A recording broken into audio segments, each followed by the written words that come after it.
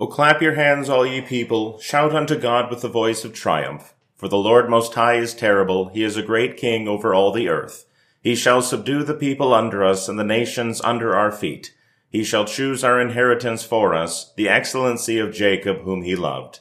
God is gone up with a shout, the Lord with the sound of a trumpet. Sing praises to God, sing praises. Sing praises unto our King, sing praises. For God is the King of all the earth. Sing ye praises with understanding. God reigneth over the heathen. God sitteth upon the throne of his holiness. The princes of the people are gathered together, even the people of the God of Abraham. For the shields of the earth belong unto God. He is greatly exalted. Psalm 47.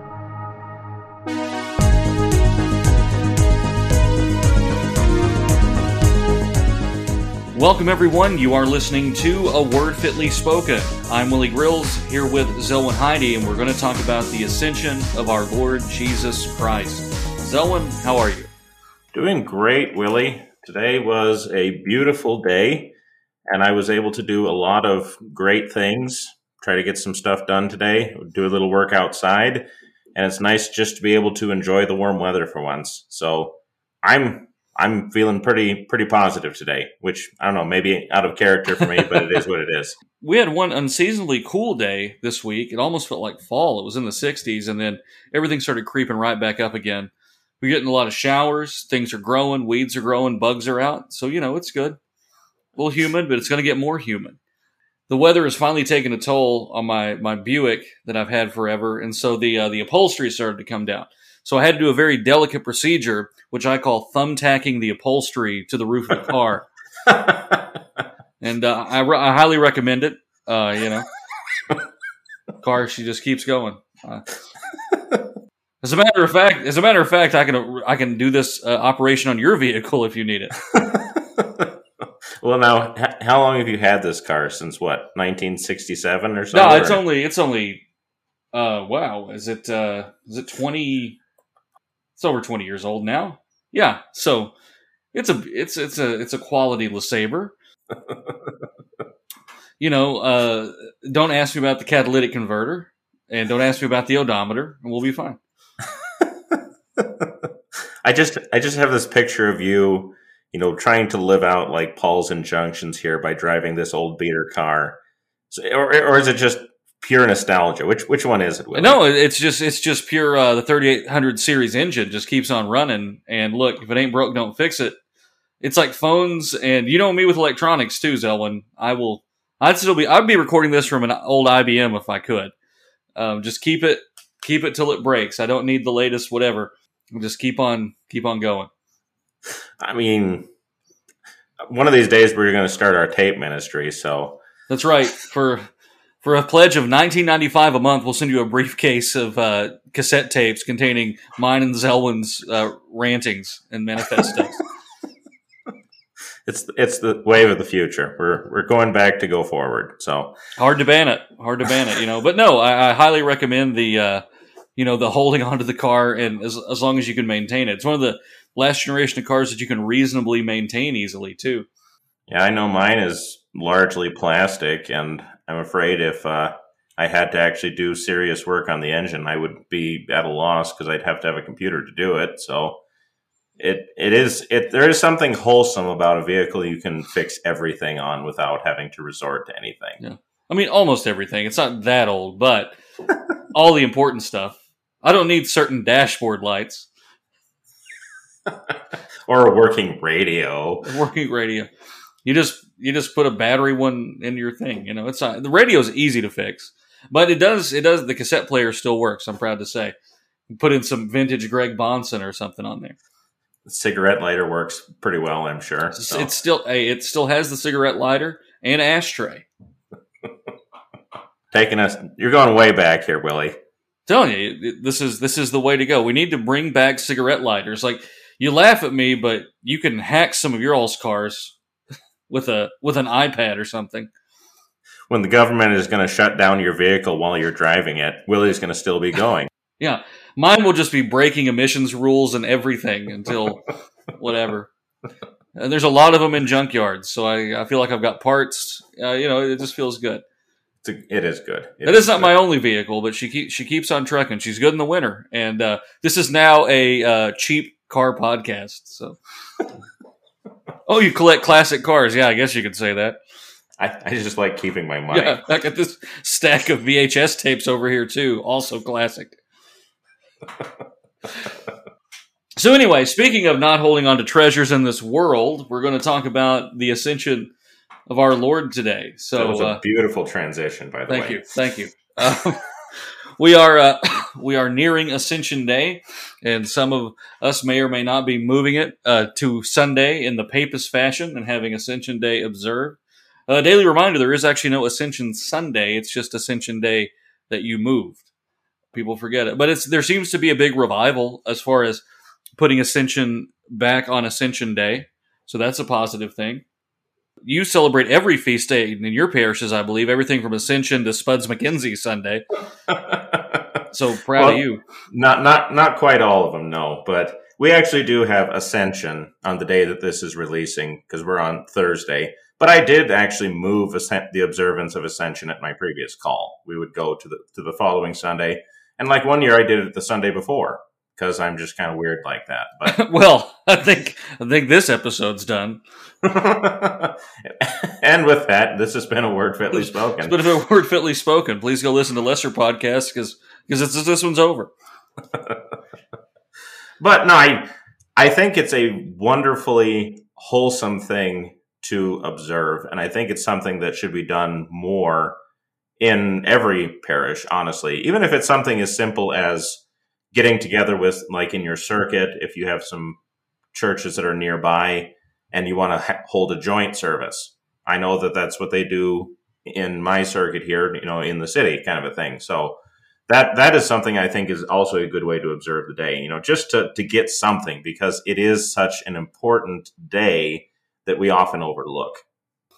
So Jesus talks about this several places in the Bible, probably most notably John 16, I must go to the Father. He connects it intimately with the coming of the Holy Spirit. So we go from Ascension, then very quickly we'll celebrate Pentecost. And so the Ascension of the Lord is connected to the coming of the Holy Spirit. It's connected to Christ's intercession. It's connected to Christ's care for the church, Christ's victory. There's so much packed into this. And so really the best, I think, place that, this really clear narrative is going to be in Acts chapter 1. Although, like I said, Jesus does mention it's going to happen. The disciples have no idea what he's talking about. I'm going to go to the Father. If I don't, the Spirit, the Helper, won't come. But because I go to the Father, he's going to come. And they're like, we don't know what you're saying, Jesus. And so this is playing out here then in the book of Acts. So, Zolan, you want to talk a little bit about that? Yeah, so looking at the first chapter of Acts, which is probably the most basic passage to talk about the ascension itself, although we're going to find it's much more factual, and we're going to look at other passages that actually talk about what it means for us. But what we have here is a very clear description of what happened 40 days after Jesus rose from the dead. And that is that he actually was lifted up. This is Acts 1, verse 9, and a cloud took him out of their sight. Yeah. So in the most basic sense, that is what the ascension is, that Jesus literally goes up into the sky and is hidden by a cloud so that they no longer see him. Right. I mean, it's important to note here that this is, like I said, a literal thing. Jesus, right. We're not going to try to explain this away or say that it was spiritual or something. And I would also add that the ascension of Jesus is in the biblically inspired, Holy Ghost written ending of the Gospel of Mark. Amen. So then the Lord Jesus, after he'd spoken to them, was taken up into heaven and sat down at the right hand of God. And they went out and preached everywhere while the Lord worked with them and confirmed the message by accompanying signs. So there you go, folks. Handle snakes, our Lord's in heaven. It's going to be fine. It does feel kind of weird to have to, sit here and defend the long ending of Mark. We should do an episode on that. If Word Fitly wrote a commentary on Mark, it would only need one author. Let the reader understand. I like it.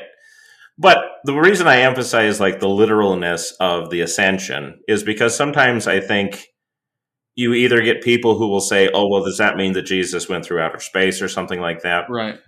Or that, "Oh, well, that's just an old, like an early modern or an ancient way of viewing the Right. world, and that's why we can't accept it because we know better now." Yeah, our cosmology is better. Our science is better. We know things. It's like I don't want to use this example because it's cringe, but I'm going to. It's like people like Star Wars, the real ones, and then George Lucas tried to explain what the Force was in the new ones. You know, Right. and it's kind of that's how cringe you are when you try to say biblical cosmology isn't real and miracles don't happen and the ascension isn't real. I like how you say the new ones, like, Like they aren't 20 years old now. like Yeah. they aren't 20 years old at this point. Yeah. And there's the whole Disney thing. I guess there is. I don't know. But I mean, yeah, because you do get these kind of, absurd interpretations of like, well, Jesus is still traveling through outer space or something like that. Jesus was hoisted into a tree. But you do end up with this, it's kind of a debate among reform circles, right? How can a body ascend? And at least there they could admit a body, the resurrected body can do miraculous things. They'll admit he can pass through a door and he can be in heaven, but he's got to have a local presence only in heaven. And that's what you get into, this kind of silly speculation of, well, how is he occupying space? But the fact is, he is forever, the divine nature is forever united to the human nature. He ascends bodily into heaven, and he will return bodily, and then resurrect you bodily. Very important. His glorified body is what it is. And so he ascends into heaven. He goes up. Very important. And we need not have these silly little quibbles over, where is he? Is he in Kolob or Kobol or someplace? Well, I mean, I think the thing to remember here is the point of what Luke is trying to tell us in the book of Acts is not how far up Jesus goes into the sky. Amen. Which is where I think people kind of get hung up. Does that mean he like the point is to what seat does he go to? Right. Which is why I think the cloud is so important here, because this isn't just like a cloud passing over, whatever. This is God's cloud. The presence of God, and it mimics the following the Hebrews in the wilderness. It mimics the cloud coming in judgment. All of this that you see, the Son of Man. This is all here. Right. I shouldn't have said mimic. It isn't. It doesn't mimic. It is that cloud. It's the same cloud. Right. Yeah. Wherever the cloud is, this cloud is. That is where God is. You see this also in the Transfiguration when a cloud hides Jesus from their sight for a time until it's taken away, kind of a thing. So again, the fact that the cloud takes him out of their sight shows that he has now entered into where his Father is. Right. So again, it's not how far up he went, but where he went, which is to sit down at the right hand of God. Right. And now he is at that right hand. He is in this position of authority. He's very clear that he has the Father's authority in his earthly ministry when this is the authority I have. This is what I'm taking up. The two angels here, I mean, they're two technically men in white robes, but we know the score in the book of Acts. Men of Galilee, why do you stand looking into heaven? This Jesus who was taken up from you into heaven will come in the same way that you saw him go to heaven. So he's going to return in that cloud. Storm clouds of judgment rolling in. The end of all things is at hand when we see this cloud again. Right. And that Jesus will come down in the same way that he went up. Again, not an emphasis on how far down he's coming. Like, we got to get distance out of the picture. But here's the thing as well. The sky is important here because Jesus tells us there will be deceiving signs in the sky that precedes his coming. Because the devil knows and his messengers know that this is how the Lord will return. They know how he went to heaven, how he ascended to the right hand, and they know how he will return. So they will have deceiving signs to mimic power in the heavens that will come. Right. With the intent of leading astray. Right. And many will be led astray by this. Yeah. Right. Kind of makes you do a big think with all the things going on right now, doesn't it? It does. It very much does. They're coming. Don't be deceived. But I think with this passage though, what we see happening is, even though the disciples are looking up into heaven, trying to figure out where he went, kind of like the disciples of Elijah did after he was taken up into heaven, they want to go look for him. The point is that even though Jesus has gone away for the time being, that is not something that is, how do you want to say, like a permanent kind of thing. It's not something that is, oh, well, now we have no hope. Because Jesus going away, as he says, is so that the Spirit will come. Mm-hmm. So, yes, this time period in between when Jesus ascends and Pentecost, like first Pentecost, is a period where maybe there'll be some questions, that sort of thing.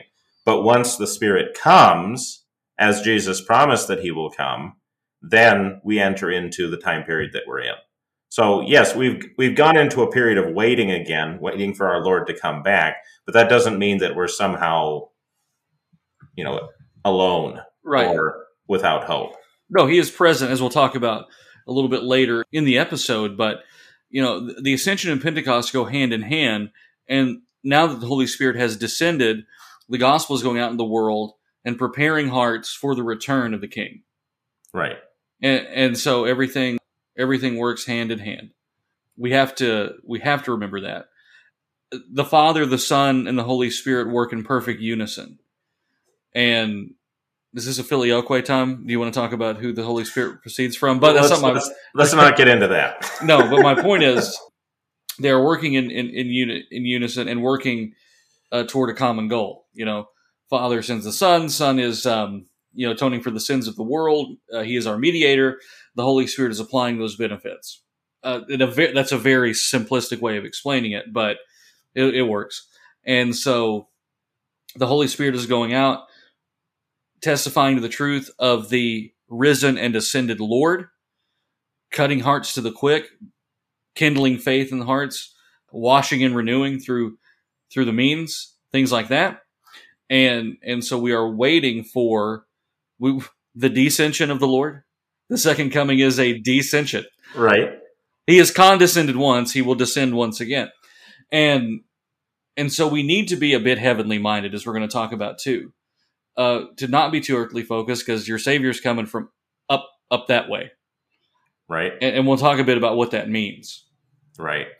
And I think, and as you're kind of alluding to here, Willie, we can come away from Acts chapter 1 with just kind of a, oh, well, that's interesting kind of attitude, mm-hmm. that Jesus goes up, that, that all these things have happened. But now we have to ask ourselves, why? Why does Jesus ascend? Is it just because he said he was going to? Is it just for the sake of fulfilling another prophecy? Or is there something that it means something for us here and today? And I would even say that, if you go through, especially the New Testament, although this is also predicted in the Old Testament, which we'll talk about a little bit too, if you go through and tally up all the times that the Bible speaks of Jesus going up into heaven, passing beyond the heavens, sitting down at the right hand of God, you'd be amazed at how many different passages there are that refer to this. Yes. This is a pivotal moment because it means so much for us as Christians, which is why I think it's a shame that more churches don't celebrate Ascension. Well, yeah, whether you do it on the day or move it, you need to. I mean, I don't want to say it's better than the sixth Sunday of Easter or whatever, but it is what it is. But it is still something that shouldn't be neglected, and for very important theological reasons. Right. Which, by the way, I mean, I think technically Exaudi is supposed to be styled as the first Sunday after Ascension. Maybe we should start calling it that now. That would be a good one. That's how you get them to do it only on Thursday, is you just call that last Sunday the Sunday after the Ascension. Yeah, but the people also move Epiphany to Sunday, so it is what it is. Right. In which, to be fair, that is the seventh Sunday of Easter. I know that, but a lot of stuff on my plate right now. I get my 6s and 7s mixed up. I'm surprised that you'd mix Exaudi up with Rogate, given your love of that I do Sunday. love Rogate. It's a great Sunday. Gotta bless that seed in the soil.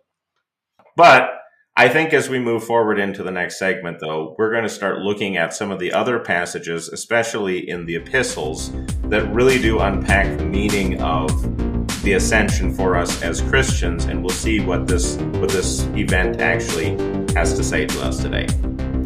Well, speaking of next segment, we've got to take our first break. We'll be right back with more Word Fitly Spoken after this.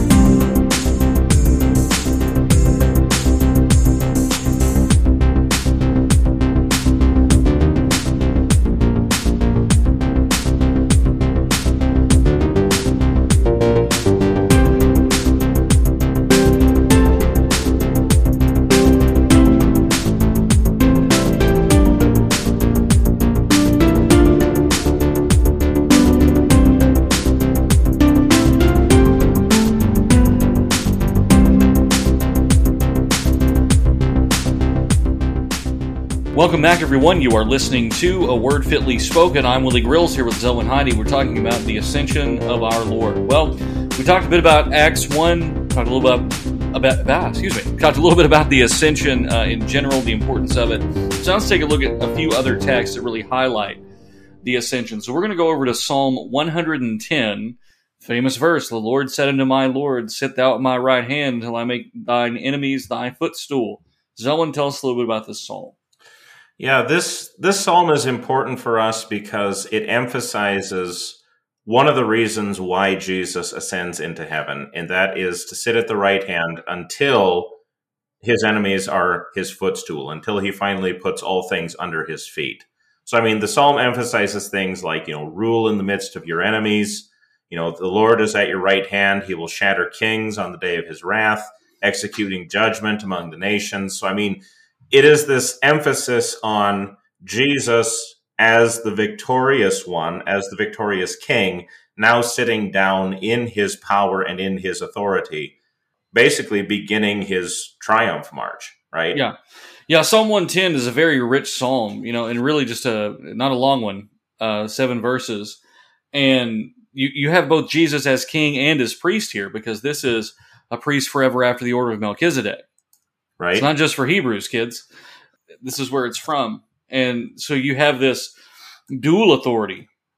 Well, really a tri-authority if you want to separate king and judge, but I don't. So Sure. It's a dual authority here where he is both king, judge, and the prophet, and priest, rather. I mean, he is a prophet, but you know what I mean. So that's for another text. So anyway, so the high priest, king, executing judgment, sitting at the right hand of the Lord. I mean, the Lord said unto my Lord, there's Trinitarian stuff going on in here. Just right. A densely packed text. Well, and this is also related to like another psalm, Psalm 68, a very famous one where it says, you ascended on high, leading a host of captives in your train and receiving gifts among men, even among the rebellious, that the Lord God may dwell there. So, I mean, This also is quoted in the New Testament, in connection with the ascension in Ephesians, right? In Ephesians chapter 4. Right. And it's a fun text because I know that in hip Lutheran circles, Jesus is not coming back to judge, because I guess he doesn't do that. I don't know what he's not coming back to judge the heathen. He's not coming back to fill the places with dead bodies. He will not wound the heads. I'm sure there's some magic with this one Hebrew trick. You can undo the entire meaning of any passage you want. Buy my new book. I'm sure that's out there somewhere. And this, that's why it's good to just go straight through text. Like with you and David, who are doing the lion's share of the Revelation work, where you end up with texts like the wrath of the Lamb, which is related to this. Right. Jesus is coming back in judgment. The Bible describes that great and terrible day as a day of terror for those who do evil. Right. And this is the thing. Jesus ascends as King of heaven. He is the judge of the quick and the dead. That should actually frighten you a little bit, shouldn't it? I'm sorry, maybe I'm not letting the gospel predominate here, but if I'm preaching the gospel, Zelwyn, in such a way, if anybody does, that seems to imply that you can just be a murderer, a pillager, or whatever, because Romans 6 is not in your Bible or something, then you're wrong. Christ is coming to lay low the evildoers. He's depicted as a war king. I like how we take turns, doing the bad cop, good cop sort of thing here. Right. You're kind of on the law kick tonight, which is good. We need it. So we need it. Well, I mean, it just let the thing say what it says. Yeah. But the gospel promises are to those who trust in Him, to the humble, but to the proud and the haughty, which can even be some people who think they're resting in the gospel when they're not. They're resting in something other than the gospel. They're resting in their own clever interpretations, their own novel doctrines. Maybe they're resting in some kind of bizarre carnal security, and legitimately through these exegetical twistings, and it wraps people up. And then you'll come to a text like this, and they'll just go, "Well, we'll just put that away."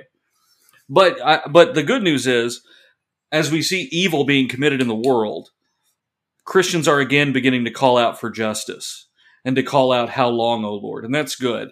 I mean, you're not, you judge this with righteous judgment, but it's okay to say, "Lord, how long until you come and rain judgment upon these people?" The Bible gives you that permission.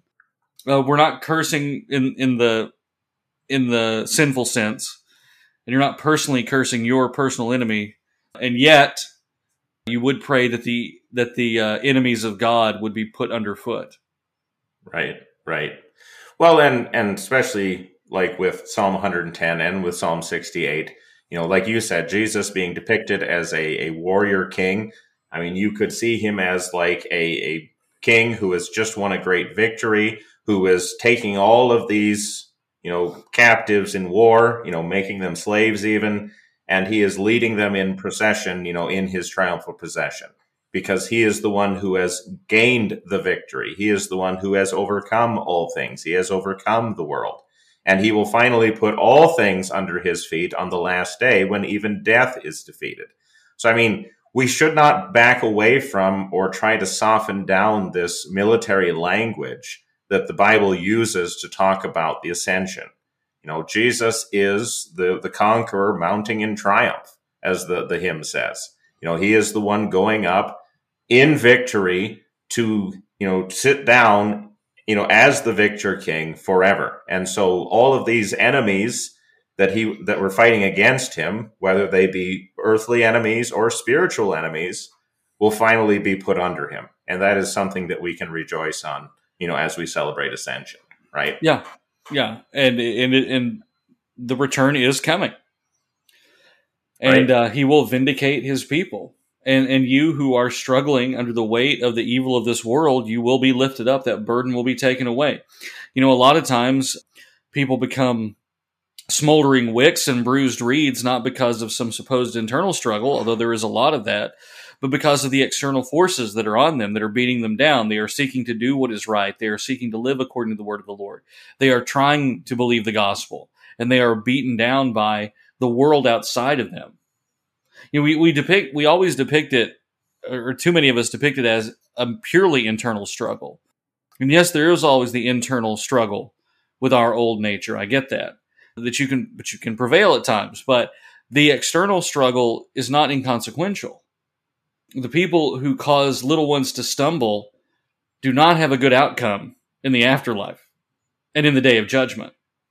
So, as our people are buffeted on every side and they are scarred by the spiritual battle that they are going through, our Lord comes to vindicate them, to lift them up, to praise them for being good soldiers.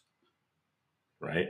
And for fighting that good fight, because it is a fight that you're in. You're told to gird up your loins. You're told to be prepared. Soldiers of the King. Yeah. And I think it's also a beautiful thing to know that even in the midst of the fight, even in the midst of the battle, the victory trumpet has already been blown. Right. that there is victory in the Lord, because our Lord, Jesus Christ, sits as King in heaven forever. And that is something that should give us hope, no matter what we're going through, no matter what we're facing, no matter how powerful the enemies of this world seem to be, no matter how corrupt things seem to be, even in our nation. Jesus is the King, and he will return to put all things under his feet. And that will be a glorious day when that happens. Absolutely. And we look forward to that day. We pray for that day. Right. Bring your kingdom, will thy kingdom come. So, very good. Well, let's so there is Jesus as the great warrior king.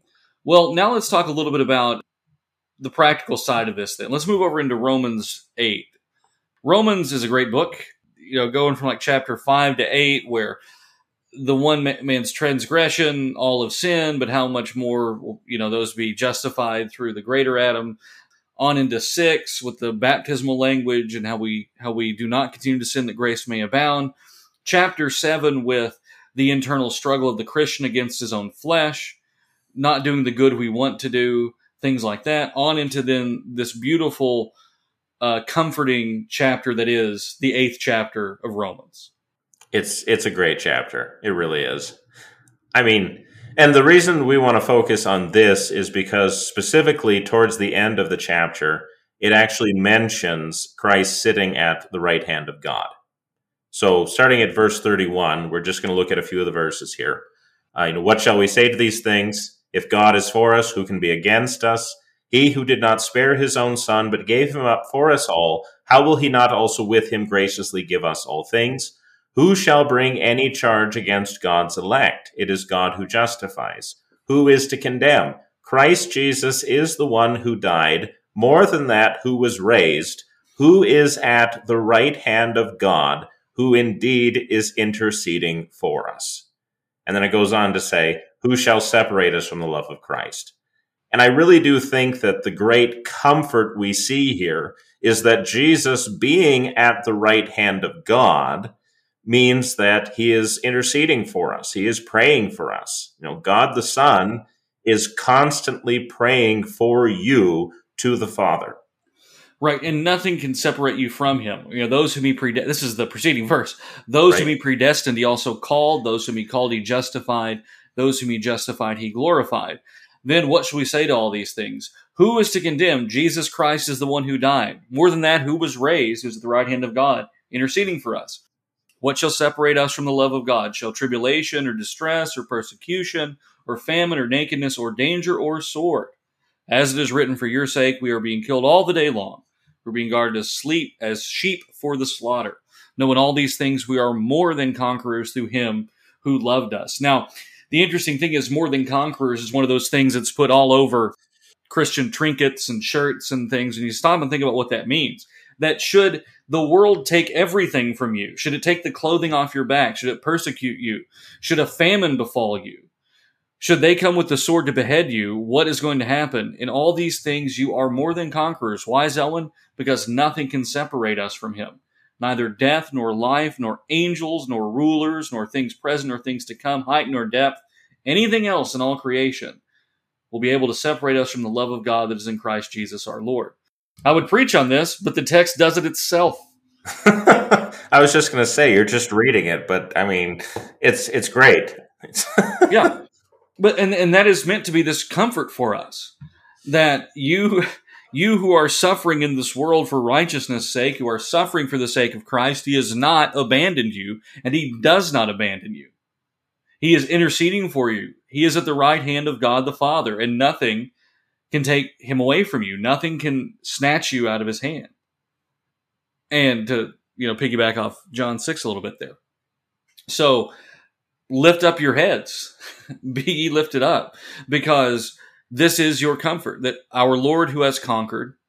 In this world you will have tribulation, says Jesus, but take heart, I have overcome the world. You too will overcome the world in Christ. He tells you to be comforted by the fact that he has overcome the world.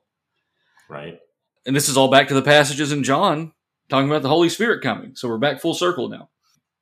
So the thing we want to focus on here is that one of the reasons why we know all of this, why we know that we are more than conquerors, why we know that nothing can separate us from the love of God, why we know that no one can bring any charge against us, is because of Jesus, and as he says, who is at the right hand of God. Yeah. I don't think we want to move past that too quickly. Right.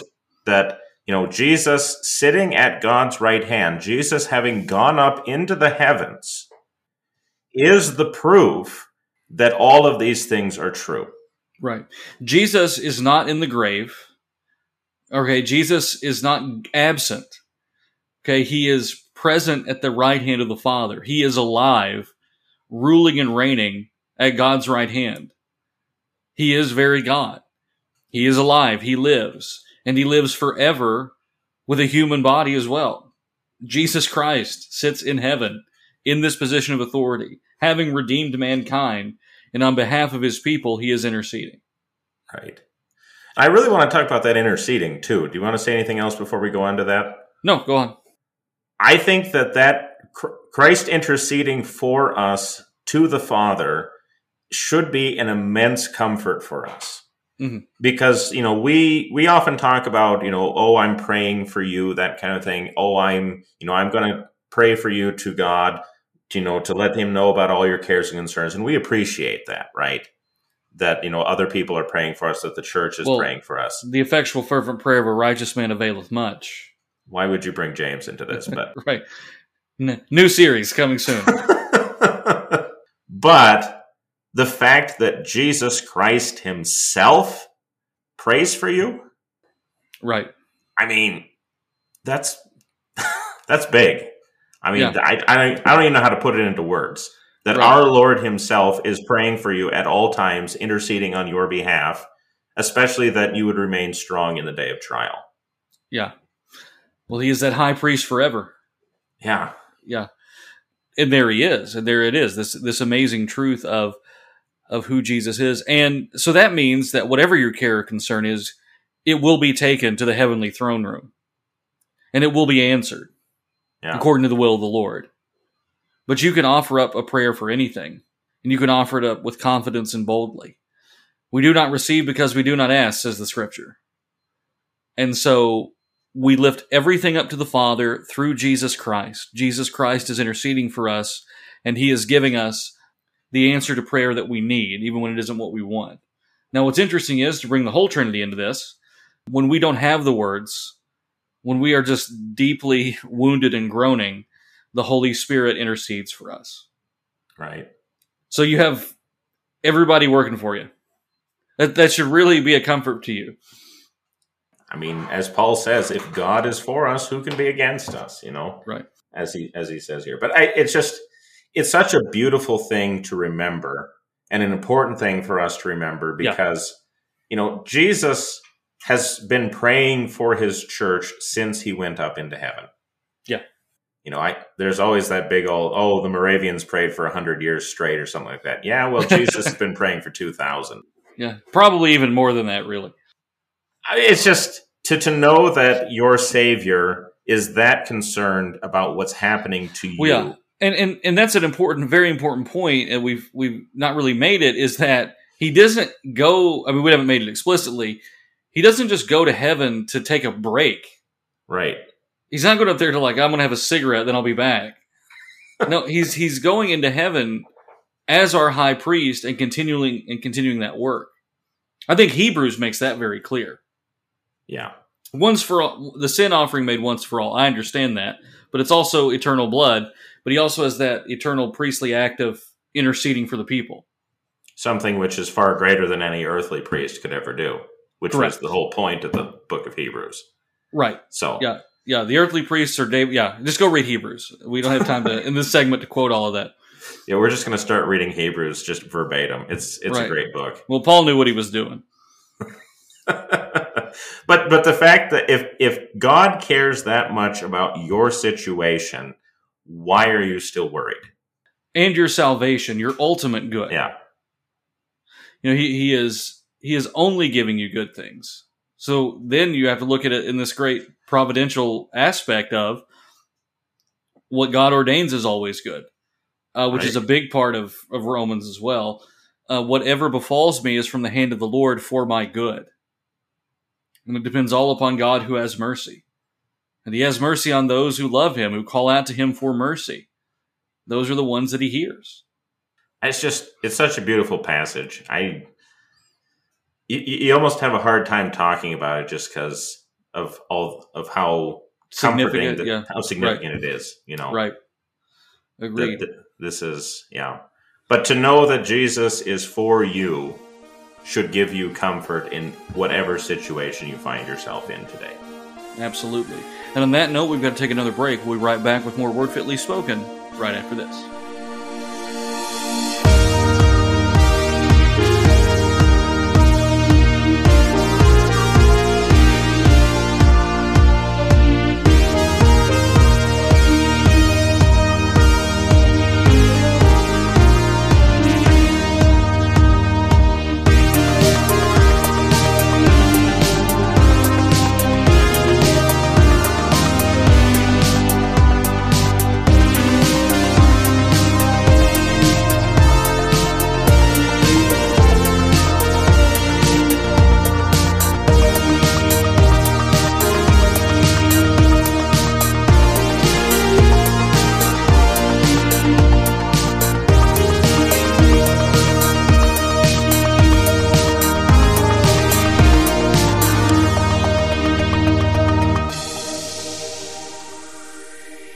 Welcome back, everyone. You are listening to A Word Fitly Spoken. I'm Willie Grills here with Zelwyn Heidi. We're talking about the ascension of the Lord Jesus Christ. So, we went through a little bit through Psalm 110, spent quite a bit of time in Romans 8, God being for us, what that means, God is our King, God is our priest. Well, now let's continue on kind of in this practical line and talk about what it means to have our eyes fixed on heaven. I think the most natural place to talk about that is Colossians chapter 3. Especially because Paul says right away in verse 1, "If then you have been raised with Christ, seek the things that are above where Christ is, seated at the right hand of God." I mean, he very clearly connects this exhortation to the ascended Christ, the fact that he is seated above us, and that's where we should be looking, right? Right. But what does that mean exactly for our conduct as Christians, Willie? Yeah. Well, I mean, the whole chapter, it's going to... so set your minds on things that are above, not on things of the earth. And depending on how the segment goes, we might get into that. But the rest of the chapter will list things that you should put away, put those things away that are earthly, and then what you should put on, what is good for us to put on, things that are not of this world by nature. And then it goes on to do rules for Christian households, husbands and wives, and things like that. Interesting how he does that. Right. It's almost like to have a non-biblical household is, sinful and not culturally conditioned. I don't know. I'm just a pastor. I'm just a guy what reads the Bible and guards the flock. But so, yeah, I mean, he goes on. This is all about putting on the new self, but he begins with, seek the things that are above where Christ is, seeing at the right hand of God. Set your mind on things above, not on things that are of this earth. And this is where we need to do away with the cliche. You don't be so heavenly minded. You are not any earthly good. Now, if when you say that you have in mind something like the Millerites who have sold all their stuff and who are just not preaching and not loving their neighbors and they're just sitting up on their rooftops waiting, okay, I guess that has some merit. But what is the real issue that most people have, and even most Christians have? They're not really thinking about the things of heaven. I mean, we are of no heavenly use because we're so earthly minded. Right, 100%. And that's where we find ourselves, just completely bound up in these things, and we can all get caught up in that. And it's either caught up in the pleasures of the world, which is something that's harped on a bit, and rightfully so, but also caught up in the mundane and stupid things of the world, the things that don't matter. There are certain earthly things that do matter, and I consider evangelism an earthly thing. I consider Christian charity an earthly thing that is worth pursuing because it is an earthly thing.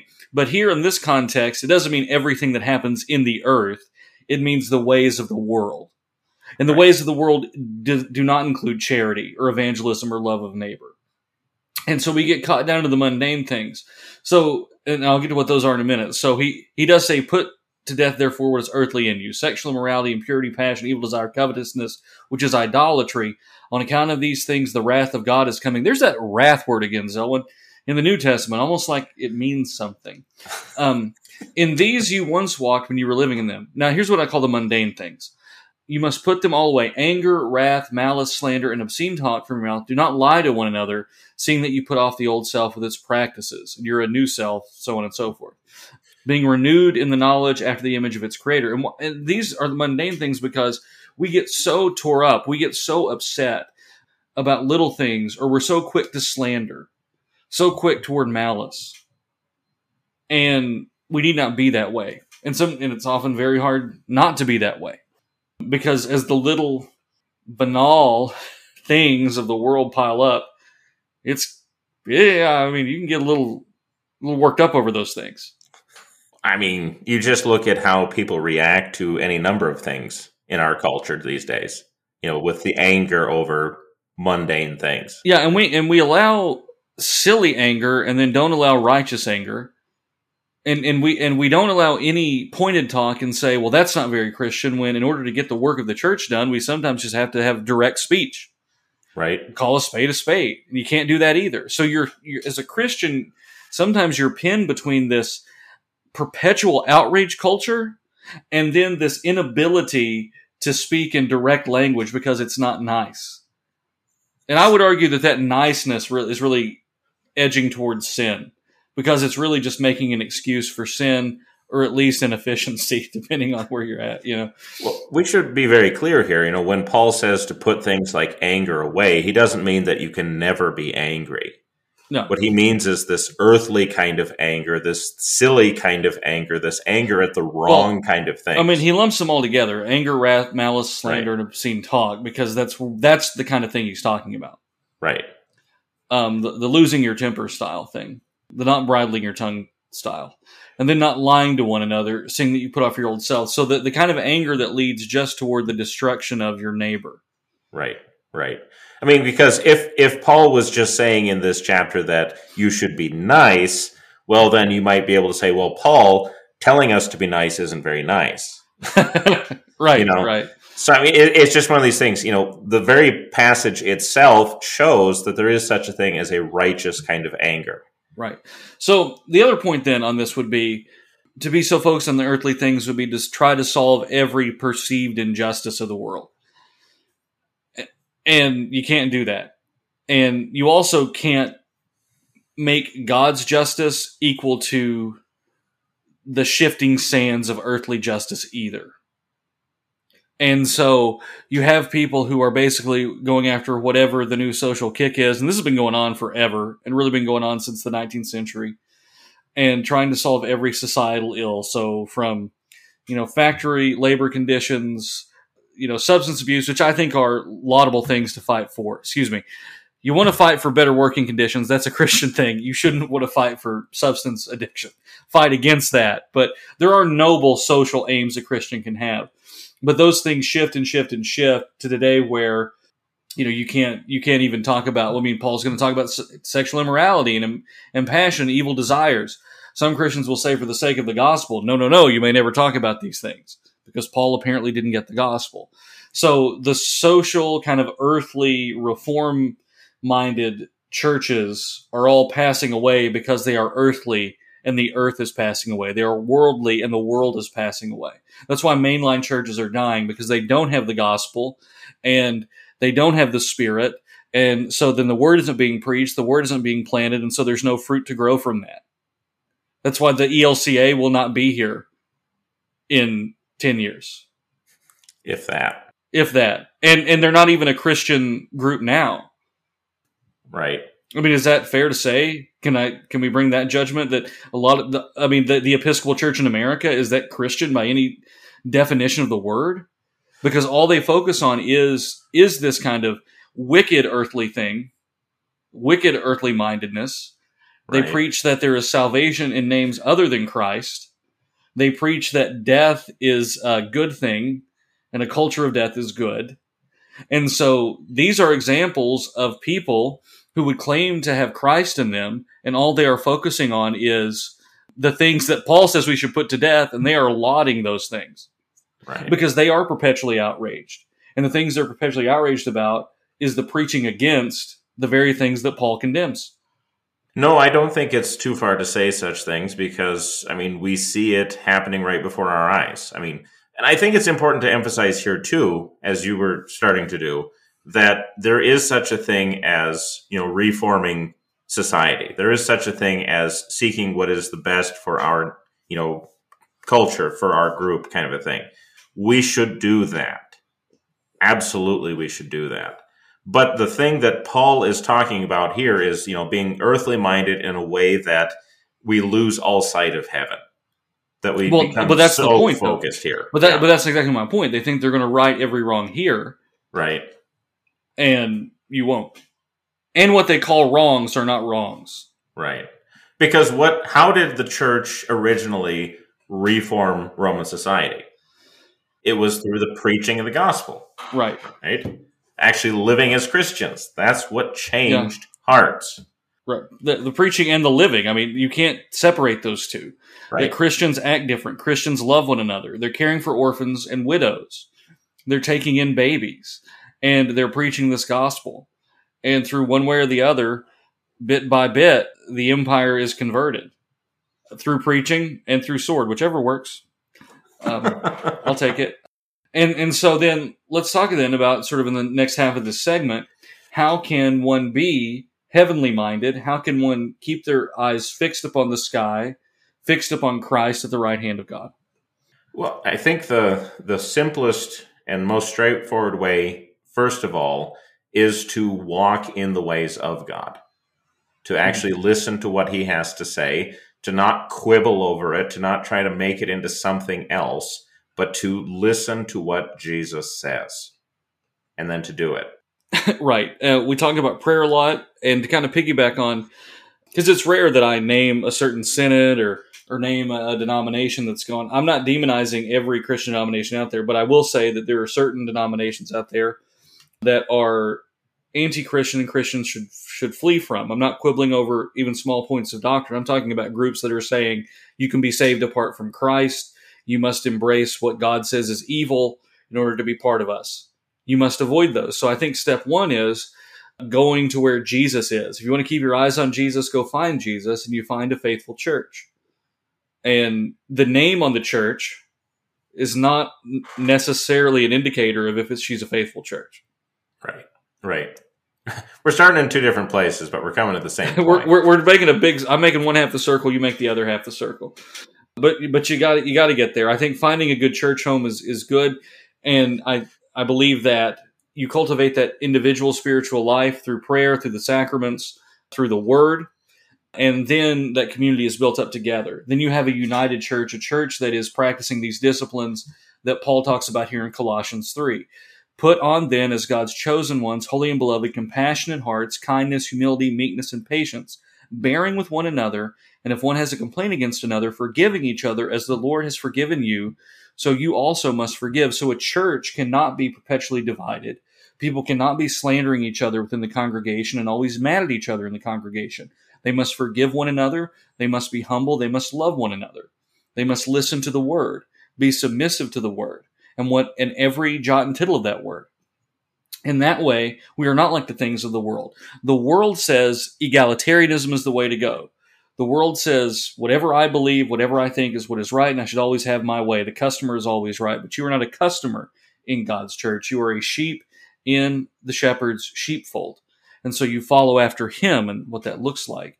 That is how you keep focused upon him. Strong churches, loving one another, the gospel at the heart of it, the word of God at the heart of it. And that not trickles down, that flows into your homes as well, and out of your homes and back in. Right. Well, and especially because if we are acting in earthly ways, or if these churches are, leading us to act in earthly ways, that is something that's going to bring our attention down to the earth. That's why Paul preaches against immorality, impurity, passion, evil, desire, covetousness, all of these things. You must put all of these things away. And that is the way in which we will find, that to learn how to look up basically to where Christ is. And I think your point about like these churches too is an important one, because too often we see churches, or those who are claiming to be churches, having their doctrines, having their ideas, having everything about them set by the world. Mm-hmm. The world is basically telling them what they can and can't think. And they basically are, how far behind are we from where the world is? Well, some churches are even ahead of it. Some churches are just lagging behind it a little bit. But, trying to find that kind of worldly approval, that kind of the applause of the world, is also being earthly minded. Right. Our Lord Jesus says, "You are the light of the world. A city on a hill cannot be hidden." And how beautiful it is when brothers dwell in unity. I'm putting all kinds of things together here. The church together is the light of the world, is that city on a hill. And when we dwell together in a way that looks even close to what Colossians 3 is talking about, there we begin to honor the ascended Lord. And there the ascended Lord is also present. And there God the Father blesses, and there God the Holy Spirit dwells as well. And we shouldn't discount, amid all the buffetings of the world, all the stressors of our life, and all the assaults of the devil, we should never doubt God's presence with us and God's presence in heaven. God is in heaven, and that is a great comfort. God is in heaven, and God is not far off. Right. God is nearer to us, and he rules and reigns from the heavens. And that should give us great comfort. And he is building up not only you, Zelwyn, not only me, Zelwyn, but all of those who cling to the true gospel and who hold on to Jesus, who grasp the hem of his garments, those who are washed in his blood and have received his name through the washing of the water of the word. You're going to make it. You're going to make it, fam. It's going to be okay. Well, and to piggyback on that too, what Jesus is talking about there in the Sermon on the Mount. If salt has lost its saltiness, how can its saltiness be restored? Right. If the salt becomes earthly, if the salt becomes like the rest of the world, what use is it? Right. What use is it to be like the world? Then you don't offer anything to the world. And if, like Paul says, talking about if there is no resurrection, we are above all men most to be pitied. Yes. Be different. Yeah. Right. It's good to be different, because that's who we are called to be. Right. And you're going to be weird. The world's going to insult you. Who cares? It's passing away. It is passing away. It will not last. It will not matter.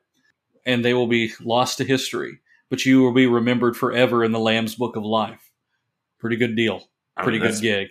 Pretty awesome gig, because to know that the world is dying, but your Lord sits as king at the right hand of the Father forever. Right. Worry about what he thinks. Don't worry about what everybody else thinks. Exactly. Well, we got just a couple minutes left. Any final words for the folks at home? Honestly, I think all of this together, and I know we've kind of covered a lot of ground here, all of this together should really emphasize the great importance of ascension, of the ascension of our Lord. And I know that, we talk about it every Sunday in the creeds, when we say the creeds. We talk about it all the time, but it is something that we should emphasize more, perhaps, than we already do, because it is a central doctrine of our faith and a central part of our hope as Christians. And for that reason, we really should talk about it more than we do. So this is something that I think, I would encourage people to look into, even if you just crack open a concordance and see how many times it talks about the right hand of God. You'd be surprised at how central this is to our understanding of who Jesus is and what it means to be a Christian. So we need to be in it more. Wouldn't you agree, Willie? Oh, absolutely. Take up and read. You'll be surprised. You'll be surprised what'll happen. But no, it should be good. And looking forward to continuing talking about some of these things and seeing what we have coming up in the future. Amen. Well, this has been a Word Fitly Spoken. If you like what you heard and want to know more, check us out, wordfitlyspoken.org, facebook.com/wordfitly, or Twitter @wordfitly. I'm Willie Grills here with Zoe and Heidi. God love you, and God bless.